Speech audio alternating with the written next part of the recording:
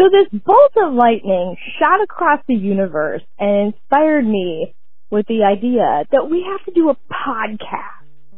And that's what I wanted to tell you. We should do a podcast. Okay, bye.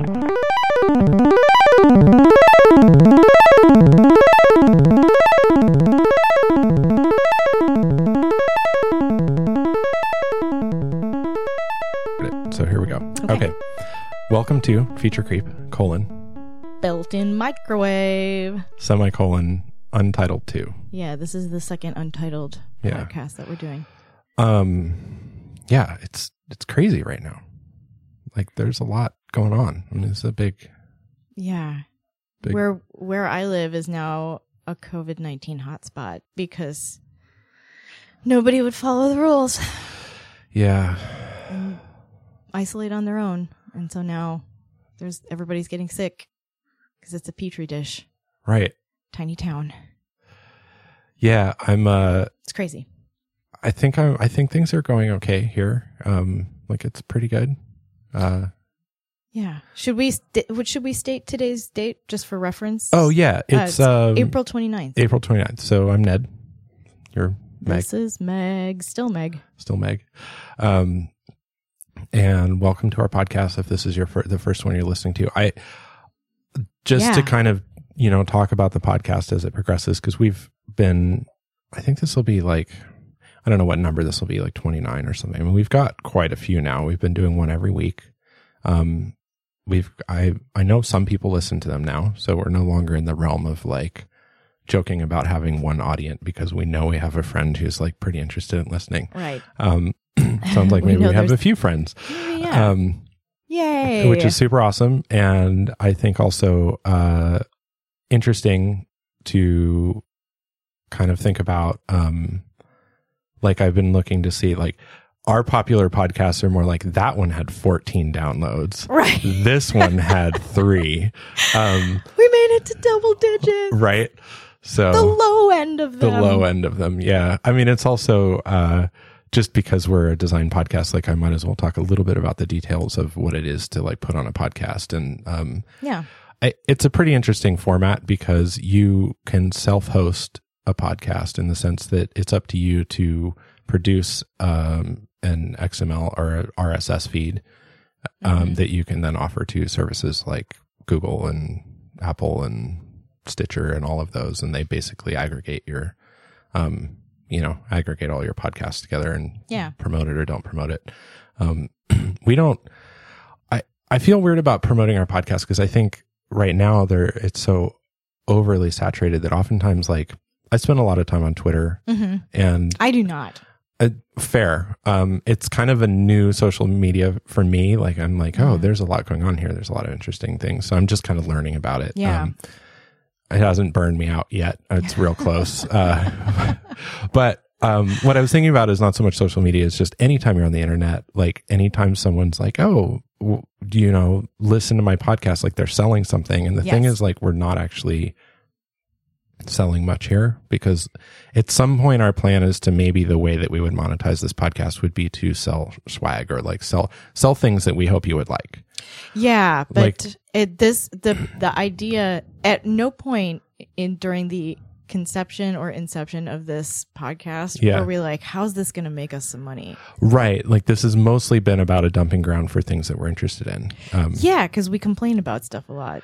Yeah, we do. And also, I mean, not like we're bitchy, but right. And I think it makes me, when we do the podcast, the thing I always keep in mind is it makes me think about what I'm going to say. Yeah. Because there are people who are listening who I don't know. And so I'm always thinking about, like, how is this going to come across? Like, I can't be quite as lazy as I would be in, like, say, a conversation you and I are having where 10 minutes later, it's like, no, Meg, that's not actually what I meant. Or that's not what I'm saying. I get whatever energy you have left over. Yeah. Yeah. For talking. Right. No, I mean, sorry, I just derailed you. Yeah. Anyway, I derailed myself. So the podcast is, it's interesting to me, is my point, is that, like, occasionally I'll mention it online in my Twitter feed. Like, I'll kind of be like, hey, like, I did a podcast, and, some of my followers might like want to listen or whatever. But I always feel a little bit weird about it, because I'm like, I want to be like, yes, I'm mentioning this because I do enjoy that people might want to listen to it, or I want the people who want to listen to it to know about it and be able to find it. But at the same time, I'm like, but I'm not selling you anything here. Like, I really am not. Like, there's nothing for you to buy. This was like, the podcast was one in a like sea of individual projects that maybe at some point might be part of like a whole body of work. But really, this is just one of the things that we spend time doing. Yeah. The others are not, maybe as a parent, because we can't transmit them over audio for you to experience them. Like, we make a lot of art. Yeah. But you kind of have to be there for that. Yeah. And we're not doing a whole lot of that because we're not with each other. Right. Yeah. So that's one of the things that we've got to get solved. So this is one of the things we're doing right now because it's like the only thing that was in a format that we could actually carry forward while we're all. Right. And it's nice because I think we get to talk about, I mean, we did finish that book. Yes. And Chris, who's been on the podcast, like he was hugely fundamentally like a big part of getting that off the ground. That like getting never that would have happened, really. No, I think like we kind of like hit a wall where it was like he just stepped in at the right time and he's like, oh, I want to do this. And then he just like finished it up. And so we actually we're getting the hard copies to review any day now. Yes. So when I get them, I'll mail you one, and then we'll all be able to sit down and look at them and very exciting. Make some decisions about any final edits and things. And then so that would be a thing that we would eventually like technically promote on the podcast. We'll have lots of commercials about it. Like every 5 minutes we'll be like, but did you buy our book? But did you buy our book though? No. I mean, I don't know. Maybe we'll be insufferable. I'm sure we're insufferable in other ways. Like I have no problems if people want to pay to read our little book. That's great. That's great. Absolutely. I won't feel bad about that at all. No qualms. No, but I just mean like also we'll get over it and we'll talk about other things too. Yeah. And anyway, so here we are doing an untitled kind of COVID exploration of COVID-based, COVID-enforced separation and discussion. It's circumstantial solitude. Yeah. It's been pretty challenging in some ways. I'm sure a lot of people everyone is like kind of finding different issues that they didn't expect. Yeah. Like the toilet paper thing was kind of surprising to me. And I worried more about it. What aspect of it?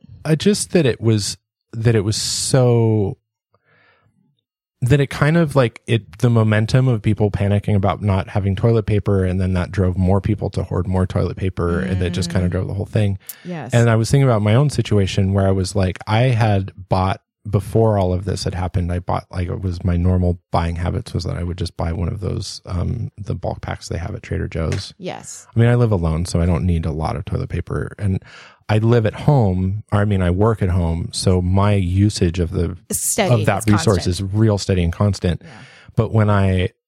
But even for me, I was like, knowing that I had just recently bought it, like restocked entirely my cabinet and had plenty of toilet paper for the next month and a half, which is usually my buying, like one of those lasts me about a month and a half.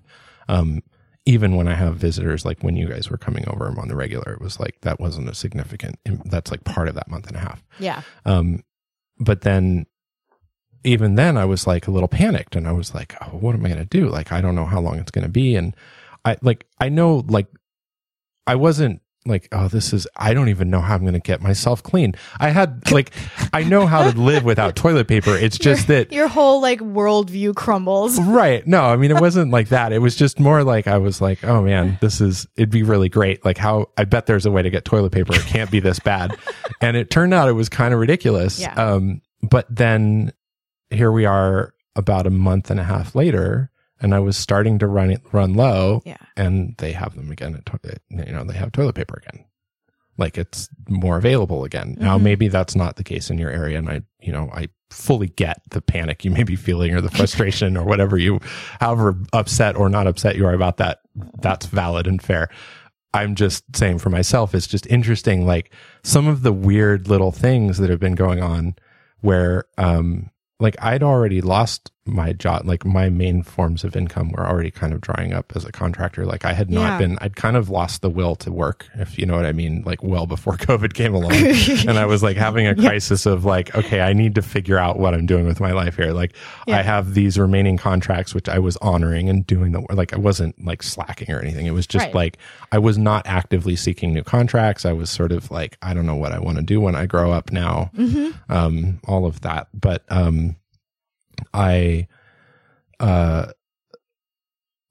so coming into the COVID thing was just like, oh, now we're all in this together, which is weirdly comforting, right? It's like, oh, lots of people are losing their jobs, which is a tragedy. Like it's upsetting. And it was, I mean, I don't want to sound like a fucking asshole and be like, it was totally preventable, or like if not preventable, foreseeable. I mean, whatever. I'm not going to go into it. Please continue. Right. Yeah. I mean, my point just being is like, from a personal point of view, it was, it was still tough because even though like it's nice to have like friends in the foxhole, so to speak, but it's not great for anybody. Like nobody wants to be in this situation. And I don't mean to like open up the can of worms of like philosophically speaking, like whether, I was going to say communism works, whether capitalism works, whether communism works, when any forms of government work, you know, regardless, not really, we can have that discussion. That's just not where I'm going at the moment. Right. And what I just wanted to say is like on a personal level, it's been like I just heard from a friend who just lost his job. You know, it's frustrating. Like it's very difficult. And so that I get, you know, for most of us, we weren't in the position to make decisions about being here in the first place. Like this is the society we find ourselves in and the system, the stream we're swimming in. Have you tried to move to another country as an American? You can't. It's very difficult. You can't. Yeah. There was a time when you could, but it's more difficult. Our foreign relations have definitely took a nosedive in the last couple of years. Not buying what you're selling. Yeah. Anyway, so here we are. And we are trapped in our respective domiciles, staring into the abyss left by the pile of toilet paper we no longer have as a nation. Yeah. Just staring into the toilet paper abyss together. It's kind of crazy to think that like the whole American supply chain can be brought to its knees over something like toilet paper and whatever else is going on right now. I don't know. Let's just not go back to the way it was before. I like that. Yeah. I don't have anything more constructive at this time to say beyond that, because I haven't really. This is an untitled one, so we didn't. No, it's okay. Like I was just thinking about reflecting on like the kind of the sign of the times. I just don't want to go back to the way it was, because the way it was obviously wasn't working, and we know this now because a tiny little fluff of air collapsed the entire nation. Yeah, a sneeze called COVID-19. Yeah, it'll be interesting to see. Like we haven't been very political on this podcast up until this point. Like it'd be real easy to start talking a lot about like our particular take on. I'm mad and it's your fault. Fill in the blank. So that's obviously that's a whole can of worms. What do you like? What are some things that you do during the day? I water plants outside. Yeah. Yeah. I like plants because they are proof that life continues outside of and irrespective of whatever crisis you're navigating at any given moment. Yeah. Yeah. Persistence. I like that. That's definitely.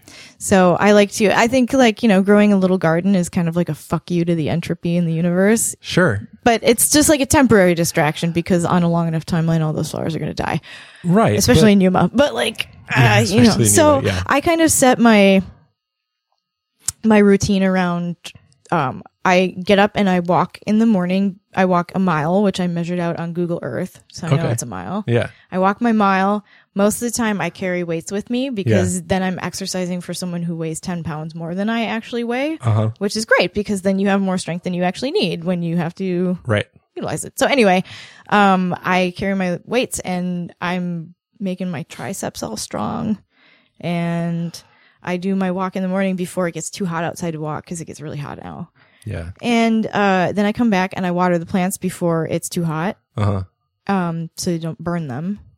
And then depending on what the UV index is, then I usually make breakfast, and then I go sit outside for a little while and read, because I'm on a big like reading crusade. I'm gonna make it to 100 books before the end of this year.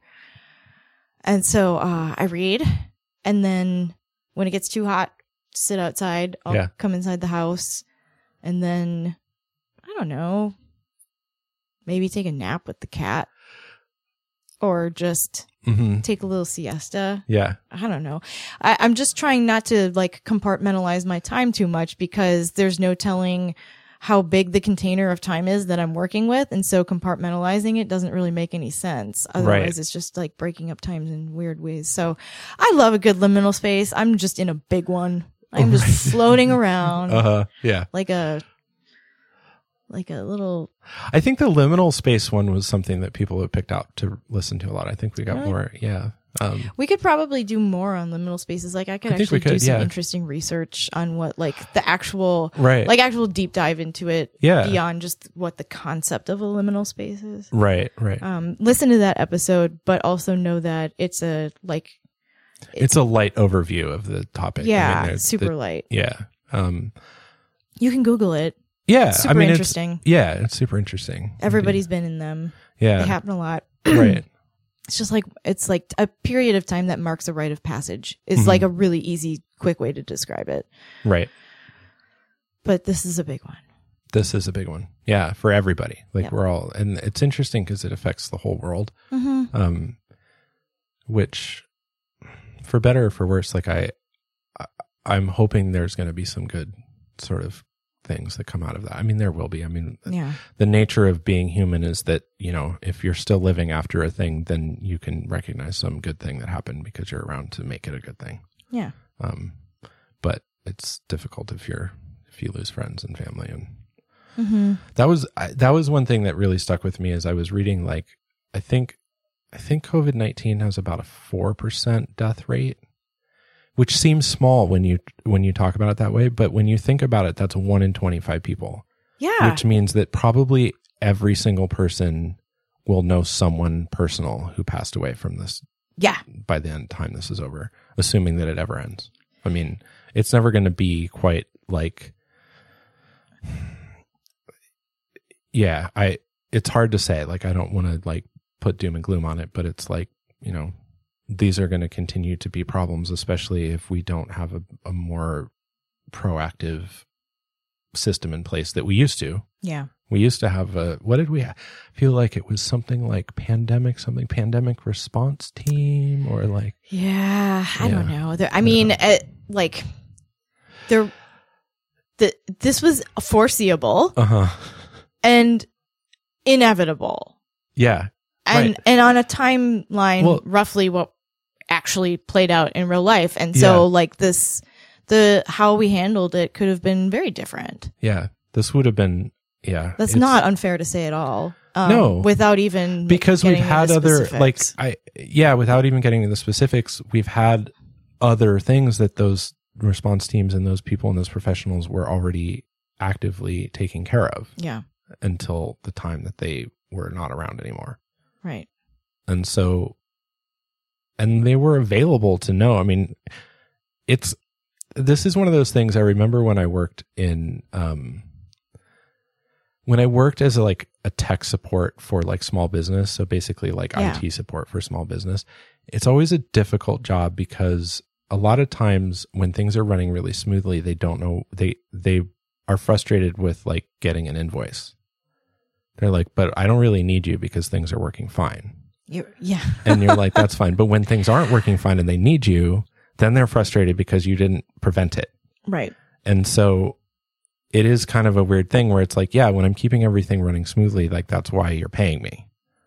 Right. Because we don't have to mobilize the entire like fucking nation to take care of this thing. Like we were on top of it. Mm-hmm.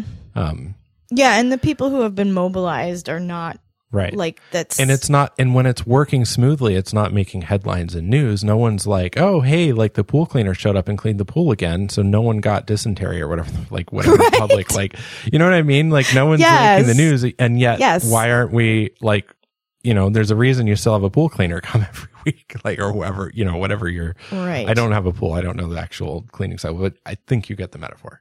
Yeah. There's like a screen that we're all projecting onto, and it's a pretty light show, and everybody thinks it's great, but right behind on the other side of the screen that we're projecting all this shit on is like the truth. Right. And it's that everything falls apart. Yeah. At the slightest application of pressure to the system. Right. And if you apply several points of pressure, it'll be magnitudes worse. Right. I mean, it'll just completely cease to exist. So, I mean, you can say like, oh, I am disappointed in the propaganda around the heroism of people doing jobs that they couldn't necessarily have known would put them at risk of death, and didn't agree to that when they took those jobs, being held as heroes, because that forces them into a position of being the narrative around that is that they're heroic as opposed to being held hostage to a moral or ethical duty of care. Right. And so it's like, the reason people in healthcare are continuing to work without PPE or whatever else is because they're people who feel that the morally or ethically correct thing to do is to continue to provide care, or they wouldn't be in healthcare to begin with. Right. And not supporting them is exploiting that known capacity for care. Right. So it's not good enough to tell people that they're heroes, which they are, but fuck that. They're being held at, what's the choice that they have? I think about, it's kind of the same with grocery stores or deliveries or grocery stores are almost or worse in the sense that it's like, there's no expectation. A lot of reasons that they're going to stay there is because if they quit, they can't get unemployment. Well, and you can't get another job right now either. So what choice do you have? It's not like you can just leave to another job, and they're in the weird position of like other people lost their jobs and they can file for unemployment. Yeah. Not necessarily that the unemployment system's going to work at all. We've all seen that this is a huge burden, but that's beside the point. They don't even have a hope. If they quit, that's on you. Well, you quit your job. You're not, you don't qualify for unemployment. Qualify for unemployment. Right. Yeah. It's really like, I shop a lot at Trader Joe's right now, like because they have a pretty good system and the people there seem pretty happy, and it seems to be pretty focused on protecting everyone involved, not just now I can't speak to the whole corporate structure. I just know the particular shop that I go to. Right. But I've tried to be very like careful about like not overutilizing that resource. Like I try to they have a sign out with like what they're asking people to do, and I try to just follow it to the letter because it's like, that's what you're asking. And I don't know, like you have to be here every day and see lots of people. I have to just see the cohort of people that came in when I came in. Right. And that's it. Yeah. And so my exposure is way limited compared to someone who works there 5 days a week. Mm-hmm. They're going to see the whole, like they're for sure exposed to it. Right. Now, whether they have enough protection, and so that person who was infected who came in and then left, you know, that's a separate issue. But they didn't choose that. And their choice now is to quit and not have any support whatsoever. Right. Or keep working. Now, I don't know if they, I don't know if the managers have some, more voluntary basis or whatever. I can't speak to that. But generally speaking, with no other thing in position, that's their choices. That sucks. Yeah. That's totally being held hostage. It is. Absolutely. Right. I mean, that's kind of the way our work environment works anyway, because, a lot of people, they count on their healthcare through their work. Right. Which means it's like, well, the only reason I really keep this job is so I can have healthcare. I mean, for me, it comes down to like, thanks for calling me a hero, but what I would really prefer rather than being forced to be a hero is to have some foresight into an obvious systematic flaw in how we handle shit like this, and maybe provide some real support to people when it actually counts, as opposed to just being like, thanks for pulling out all the stops and the shit hit the fan because you had no choice. Like, that's not good enough. No. So I made some art all by myself. Because you showed me. I thought that was pretty cool stuff. So we've ordered a lot of stuff, and stuff comes in boxes, and then you have all these boxes, and where we are is like this backwater kind of place where they don't recycle a lot of stuff. And so if you can even argue that recycling is happening anymore, I'm not going to go down that road either. But I had all of this like brand new pristine cardboard essentially, and no way to recycle any of it. So I just turned it into art, and it's become kind of a compulsion now. So I'm reading a lot, I'm watering a lot of plants, and I'm making a lot of cardboard art, sculpture art. Right. And we're doing this podcast once a week. Right. Yeah. And the cat's on a diet. He looks good, by the way. Yeah, he's down to 17 pounds. That's pretty great. From 22. That's a lot for a cat. It's a lot for a cat. Yeah. I'm just trying to stave off that end stage, late stage, whatever. I'm an old cat and I'm bound to get diabetes. Uh-huh. Trying to not have that happen. Oh, so funny. Oh, big white. Yeah. I do not have any pets, which is a blessing and a curse. It's definitely kind of a curse right now. Being allergic to cats, as you know, I would probably choose to have a dog if I could. And this is one of those times where it's like, I mean, I'm home most of the time anyway, so having a dog would be great. Unfortunately, I rent, and that's just not something that. But wait, though, having a dog isn't great. Having a dog isn't great when I'm traveling a lot. It's a responsibility. I mean, having a dog is great. But you're not allergic to dogs. I'm not allergic to dogs. Because having a cat is great, but you're allergic to cats. Yeah, I had a cat when I was a kid, and it was amazing, and I love that cat. Is it important for your well-being that I pretend like having a dog is great? Oh, no. Okay. No, of course not. All right, no. great. I get that I wasn't sure if I was going to be able to come through on that one. I get that that a lot of people have a kind of like they're one way or the other, like they're a dog person or a cat person. I am a cat person. I don't subscribe to that so much. Like I was definitely a cat person when I was growing up. I had a cat. I was allergic to it. I didn't know until I left that life was much better.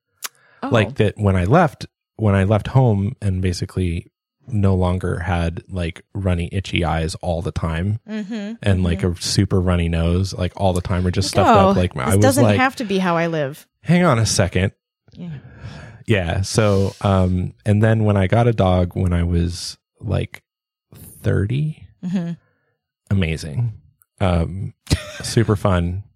Just the experience of having a dog? Yeah, it was great. And the dog wasn't here or there, but the experience of having a dog was amazing. Dog was a great dog. Absolutely. Okay. And he, when I broke up with my girlfriend, he went with her, and that was the best thing. But because I was moving around a lot after that. And anyway, that's neither here nor there. But he was great, and it was a great experience. It was funny because I remember the negotiation where I was like, I'm open to getting a dog, but it can't go in the bedroom, and it can't go on the furniture, and like all these rules. And I was like, very much like, dogs are very like, they're slobbery. They like to nose you. They like to lick you. They like to like get all over you. And I just had like one of those giant spine shivers when I thought about their slobber. Just like, and I was like, so I was like, he's definitely not in the bed. Like there's all these like rules. Like I was like, no, like this is, like if I had my way, he would live in the backyard and he would be fun to talk to occasionally and like go play fetch or whatever. Yeah. And, but when we got him, it was clearly that wasn't happening. And it was really clearly pretty quickly that I really enjoyed his company like all the time. And it was great. Aww. So yeah. And he was very sweet and cuddly, and that's nice. He also wasn't a particularly slobbery dog. Like some dogs are way more slobbery than others. And so that kind of is a factor. Some dogs are stinkier than other dogs. Like he was a shedder. I used to joke that he only shed outside, which is obviously not true. Like I still have like some of his hair like in my truck and like everywhere, just like everywhere. Still. Like he was never in my truck, and there's some of his hair in my truck because of it in like some blankets or something that he'd been like long ago. Yeah. And he had a lot of white hair, so his hairs stand out pretty brightly. Anyway, yeah, pets are great. I should just get a fish and talk to a fish a lot. But yeah, so, Sweet. yeah. So anyway, yeah, I don't know. That's my dog. I had a dog. His name was Dexter. He was like a Dexter rescue. He was like 25 pounds, maybe 30. What kind of a dog? Like just a... He was a mutt, but he was white and black. He had like white with black spots. Aww. But not like Dalmatian, like sort of like he had like kind of had that sort of border collie look a little bit. Yes. But not quite as like symmetrical and not nearly as like organized. Yeah. He had kind of not real long hair, but not real short hair. I like Great Danes. They're pretty great. Yeah. But also slobbery. Yeah. Right. Also slobbery. Like Mastiffs are really cool. Like they're really like sweet. Like big dogs are typically more docile and sweet. I'm not sure why. I think that just seems to be the nature. Takes a lot of energy to be that big. I think it does. You just don't have that much left over. Right. So they're just kind of pretty mellow. Yeah. I do like teeny tiny little dogs too. Like I love Chihuahuas. They're pretty great. Oh, they're so adorable. Chris has a Chihuahua. Yes. Yeah. Mickey. I like itty bitty dogs. Yeah. Itty bitty dog named Mickey. Yeah. I like those Shiba Inu dogs. They're cute. I like chows. Chows. Yeah. I like those big like great, what are they called? Great Beringese?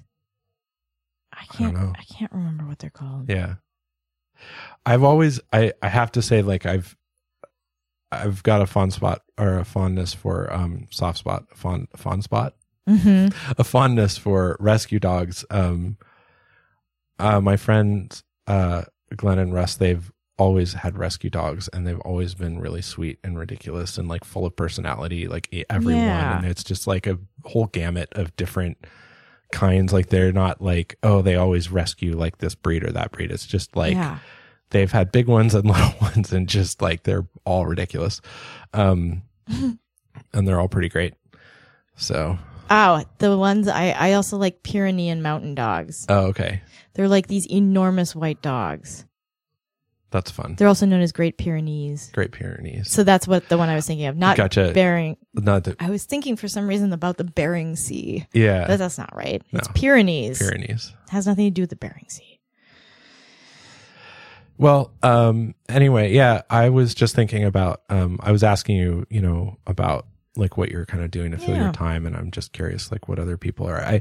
Like a lot of people are doing the sourdough bread thing and like everybody's like finding lots of ways to fill their time. And obviously we're talking about people who, for whatever reason, thankfully have like enough savings or they're just kind of in a position where it's like, well, I can even be in this holding pattern. They're not like on the brink of homelessness or like starving or, which I suspect there's plenty of people who are real close to that right now.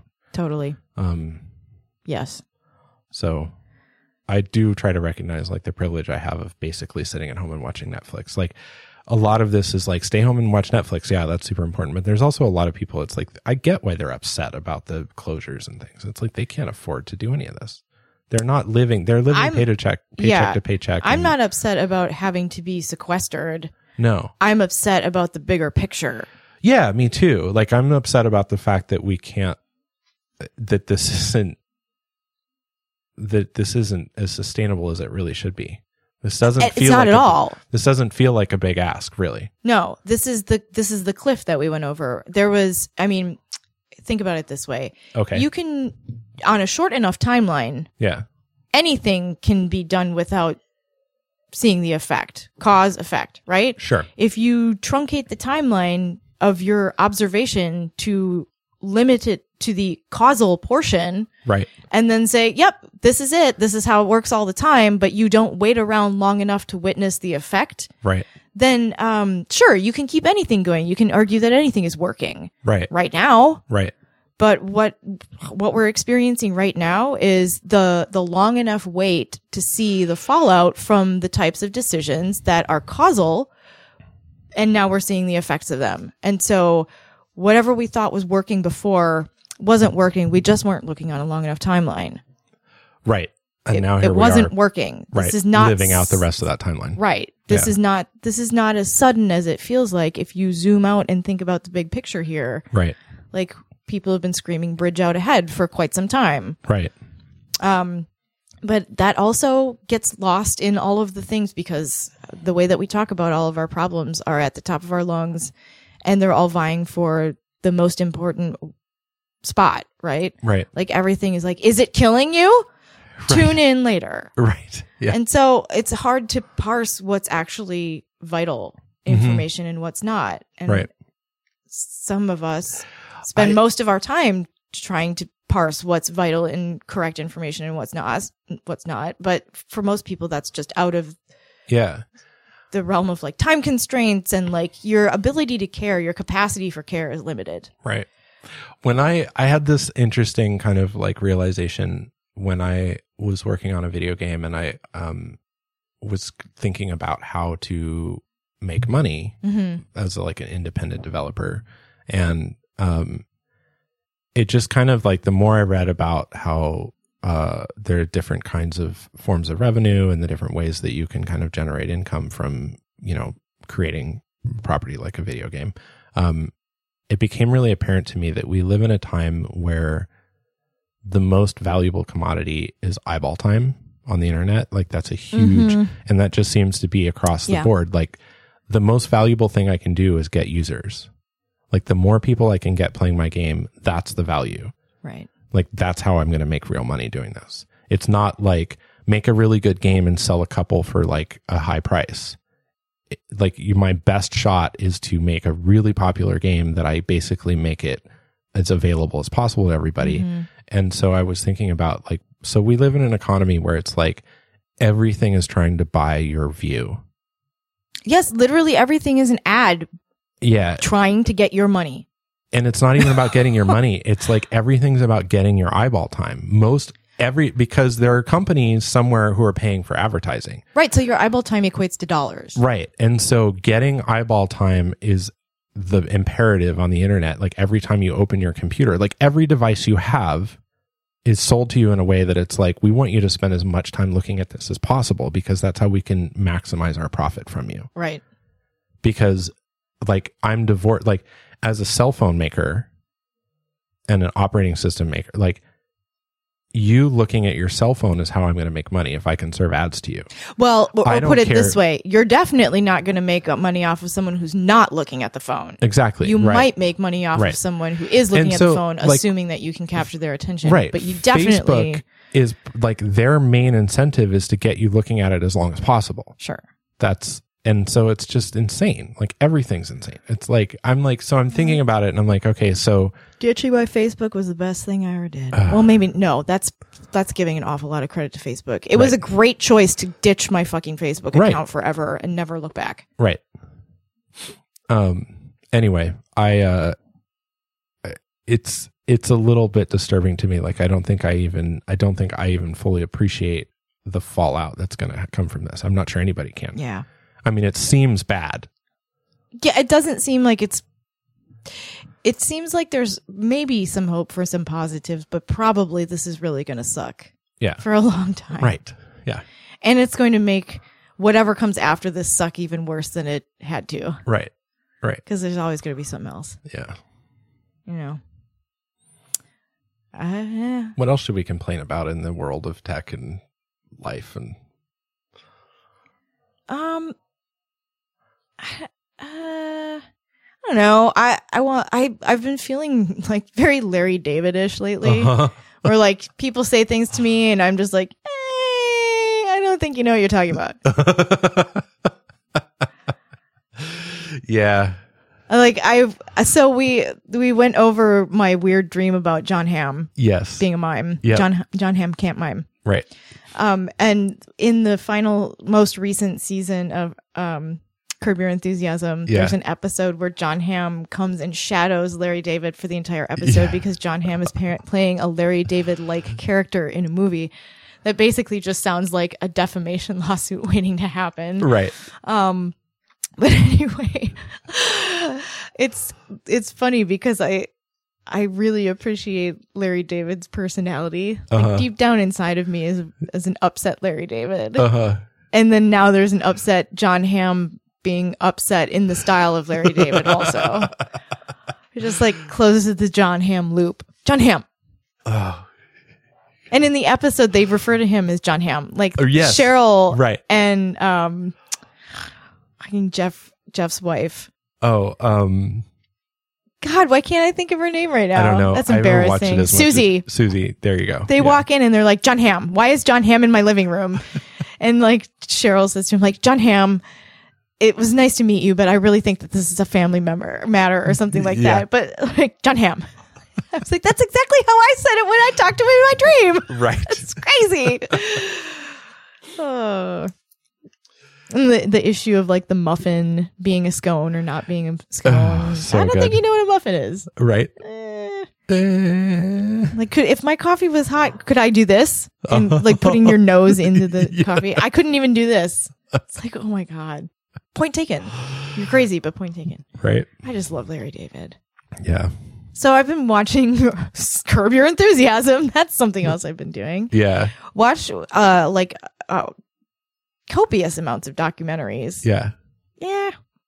Tried to watch that Nazi Hunter show with Al Pacino, and I'm just like, nope. Just wasn't for you. Huh? Nope. Not happening. I just haven't really been into TV much right now.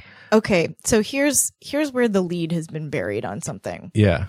So everybody in America has this been feels like a trap. Wiping their ass with that TV show on Netflix, Tiger King, because we're all out of toilet paper instead. Yeah. And on principle, we rejected the notion of watching this show. Yep. Then I started to like look at this a little bit. Yeah. Right. And we appreciate, there's a YouTube channel that an attorney produces where he, it's like Legal Eagle, and he goes through it. He's great. Yep. He's fantastic. Yeah. And so he talks about like all of the legal ramifications of like this insane television show. Yeah. And there's all of the back and forth, and so like everybody gets so caught up when they're describing this show because they talk about like the tigers and they talk about the people in the show and they talk about like this woman and where's her dead husband and people think that maybe she killed him and like just all of these sort of cursory things. But I'm like, okay, but you guys, who was holding the camera this whole time? Right. The guy who filmed this spent 5 years of his life filming what would become this documentary about these like crazy people in middle America, right? Yeah. Prior to making this 5-year-long magnum opus in documentary filmmaking, this guy was like a New York hotel owner, and his co-producer or whatever, co-director, also like a hotel owner lady. Okay. So there's all these people in this crazy situation with each other. Yeah. And somehow they attracted the attention of two people who own hotels in New York, who then decided to stop doing whatever their life was before Tiger King, running hotels and owning them in New York City, to film the first film they've ever made, spend 5 years doing it. Who does that? What's that story? Right. How the fuck did that happen? Yeah. Who are these people that had this much time to give to this? Like, you're involved with Joe Exotic because you tried to buy a tiger from him at one point, maybe for your shitty hotel in New York. Yeah. I don't know. Maybe you do meth and you're into polyamory with like people who are furries. I don't know. But like, so what is the connection between these random people in New York with a lot of money? Right. And these crazy people in the middle of nowhere with their exotic pets and their like screwed up moral, or ethics. Yeah. I don't know what their morals are. I haven't watched it, but like it's arguably unethical to do what they do with animals. Anyway, the point is that's where the fucking story is. Yeah. Yeah. What's up with the creeps who filmed this? I don't know. You mentioned this to me before, and I absolutely agree with you. Like, there's a lot of documentaries like that I'm like, how is this person? Yeah. You know, I understand like a lot of times documentarians are like, you know, try to be like removed from the subject. Right. But it's like, but you're in the middle of this like atrocity or in the middle of this thing, and it's like great you got footage of it because it's nice that like other people can know about it, right? But a lot of times I'm like, you're almost implicit in the activity that's going on here. Well, right. And that's one of like the big things in like journalism ethics is like, at what point are you At what point are you eschewing your moral responsibility for another human being I'm not saying by not taking action? I have an answer for that. I don't. I don't. I just think it's something that doesn't necessarily get to be like, it often doesn't even come up. Right. Like you're consuming these things and you're watching it. It's like, yeah, but there was someone behind the camera, or there's someone who is set this up to bring a film crew to film this insanity. Right. That you're watching unfold right now. Right. What were they thinking about? Why didn't they do more? Why are they doing what they're doing? Like, why are they doing this at all? I mean, it's all kind of, it's a hard question to have an answer to, and it's hardly ever asked. Mm-hmm. Anyway, weird. I don't know. It's a weird thing.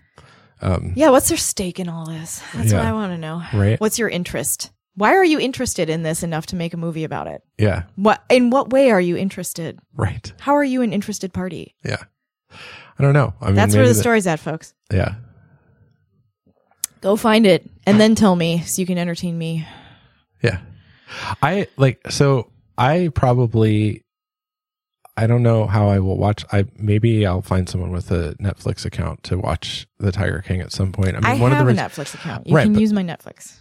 Well, you mean like next time I come over, we can watch it or something, but I don't want to watch it necessarily, but it's just interesting to me. Like, I'm not like most people I know have Netflix accounts. Yeah. But now it's like, I feel like you have to have, this is a design issue that I have. This is the reason I don't like Netflix. Mm-hmm. It's hard to know when you use their interfaces. Mm-hmm. I find it impossible for me to look. I just want to see the whole catalog. Right. Just start from A and end at Z, or start from 0, however you want to alphabetize it. Just everything. I don't need you to anticipate my desires and mental state before you decide what to show me. But my issue is that they don't do that because there's no way to know. So I use Google Play for music, which I'm mostly just because I'd kind of used it at one point and like I kind of got stuck on it. Yeah. But then I looked at other ones and none of them are any better.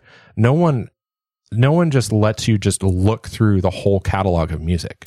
Yeah, because that's totally not what you're there for. You're there to like be datafied and sold. And I find it kind of frustrating. It's like, I don't want to like have to look at your interpretation of what you think is this category, or your interpretation of what you think I want to listen to right now, or what I should be watching, or what's popular right now. Like, anyway, it's frustrating to me. It's also frustrating because a lot of these streaming services, like the Google Play service, like it's frustrating because they'll remove songs, right? And they're no longer available. And so if I've created a playlist, they'll just disappear. I don't even know. Turns it into Swiss cheese. It's like, I don't know. Yeah. It's not even like they give me a notice saying, hey, this used to be here, but we no longer have license for it or something. Yeah, it's super scammy because you can never, like, there's no continuity. Like, and the worst part is, I don't even think it's scammy in the sense that someone considered it that way. Yeah. I think it's just poor design. Mm-hmm. Like, I think a lot of it's just poor design. It's like no one actually thought about this in any real way. Well, it's that, but also like the ownership. Like, you used to be able to buy a record, and then you owned that record, and you could listen to it whenever you wanted to, right? Because you had paid for that privilege, right? And you bought the thing. But now that all of it's digital, right, what you're paying for is access to a library that's negotiated between Amazon or Google Play and some other entity, and they don't give a fuck whether you listen or not. No. It's not about ownership over a thing or sharing art anymore. It's about capturing a market. Now, and your value as a person who... I understand. Like, I appreciate that at least on these services, like, there is a distinction. You can buy an album and then you own it. Yeah. But... well, do you though? Yes. You do. There's a difference between paying for, so like I have the like access service, right? So I have a streaming service. Right. So I understand that. So the albums that I own, so I have some music of my own that I own from like prior to like, you know, the Insanity Now, like I bought, and I can upload those to my Google Play account. And so the times when I've canceled my subscription, that's all that's on there are the ones that I own. Yeah. And so also when some things like disappear, or like, so we have a song that we really like. I forget what's the name of that band. Oh, it's like Timid Antelope. Tame Impala. And they have that song Borderline, and the one that's on the single is an amazing really rendition. Great. And it has the bass line through the whole thing. Right. And then released a full album. And so on Google Play, they dropped the single is gone now from their collection. So I can't even get it. You can't even get it? No. So I bought it through another service, and then I uploaded it to my Google Play account. Mm-hmm. And so now I have it again. But the only reason that I would even know that it was gone is because you'd mentioned, you're like, hey, have you heard this new version? And I went to go listen to the old version. I was like, I don't have the old version anymore. Yeah. So then I went. Fuckers. Yeah. Anyway. So, so my point being is that, you can, it's all an issue. Like, this is a fucked up like thing with these like why I don't like Netflix, why I don't like, Amazon Prime. I find that the interfaces and the ways that you can access their material is really geared towards, like, most people are just watching whatever the fuck they want you to watch. Yeah. Which is the same way the cable TV shows and all of that. Like, it's not that different. Like, it's that illusion of choice. Right.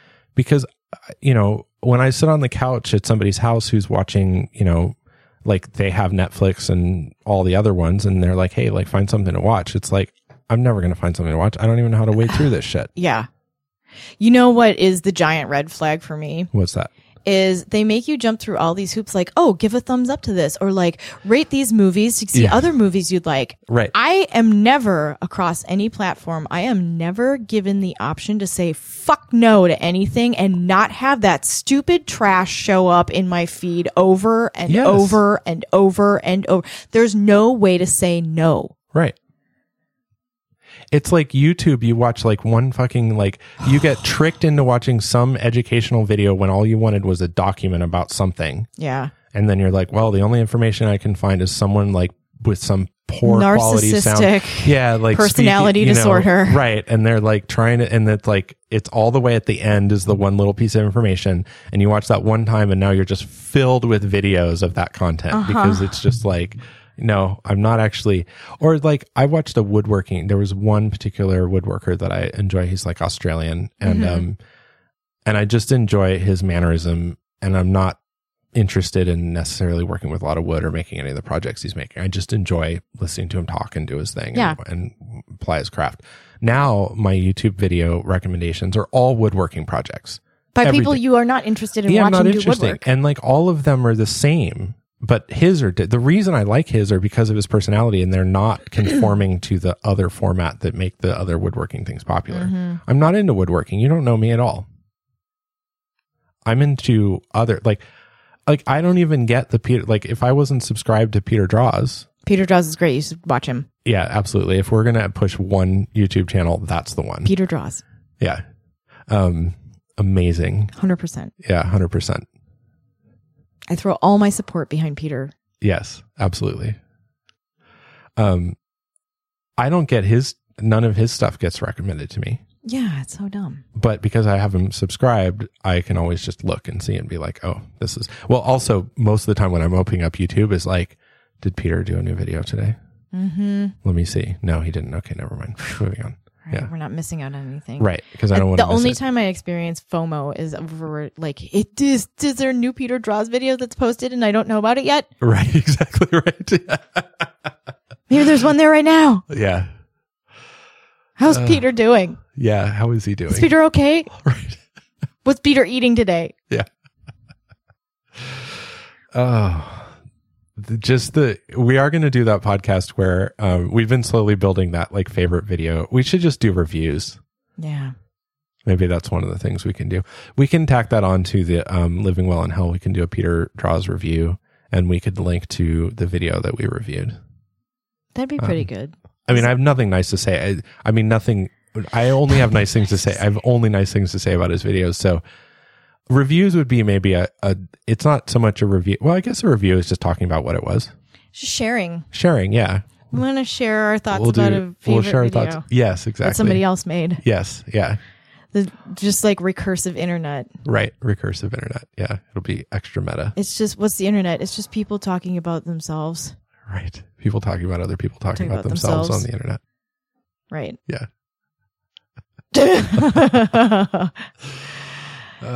So now that we've got all those problems solved. Yes. Now that we've solved those problems. Yeah. Do you have any tips? Oh, when in doubt, clean something. Have I mentioned this one before? I don't know. I might have, but it bears repeating. We're winging this one pretty hard anyway. So when in doubt, clean something. Clean something. That's a pretty good tip for living well in health. Pretty much can't go wrong. Yeah. Focuses your like concentration, thoughts, get organized. Yeah. Think about how things ought to be compared to how things are. Right. Yeah, I like that one. When in doubt, clean something. Like your butt with toilet paper. If you ever see another piece again as long as you live. Right. It's too bad we're not on video because I want to do like my Scoutmaster. I will never forget him telling the joke about how to use one sheet of toilet paper to a bunch of kids who like, because he didn't tell jokes a lot, right? Yeah. He had a pleasant sense of humor, but this was like so far out of his normal wheelhouse that it was unexpected. So we didn't know it was a joke. He was like, we were out camping.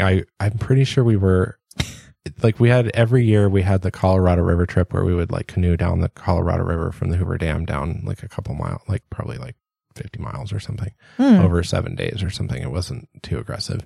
I don't remember. Anyway, we were camping somewhere and we were in the woods and he was like explaining to some of us about how to conserve toilet paper when you're camping.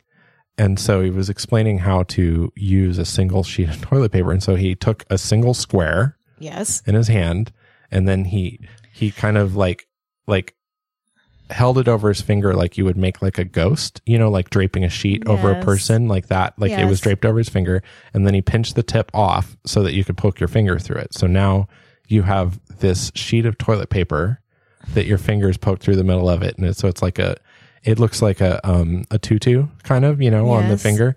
And then he holds it up and he's like, so Badminton you wipe shuttlecock. Yeah, exactly. So he holds it up and he says that you wipe with this one, waving the finger through the, so you basically wipe.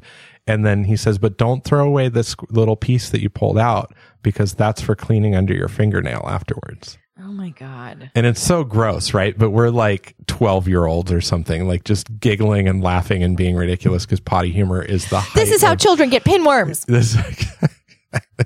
I don't think no one, like, I do remember later the younger of us being like, that isn't real, right? And we're like, no, that's not real. That's a joke. But anyway, yeah. So get a bidet. Get a bidet. Yeah. It's such a bad joke. Yuck. Yeah. Yuck. Anyway. Okay. That's all I got. That's all you got. Yeah. That's all I got too. Water some plants. Wash your hands. God damn it. Wash your hands. Yeah. Seriously. Wash your hands. Seriously. And like, put on a mask if you're going to go out in public so you don't spread your cooties to other people, even if you're unaware that you have them. Don't be arrogant. We all have them. Stop it. Yeah. Put on a mask. Wash your hands. Don't touch anybody. Yeah. All right. Okay. Bye.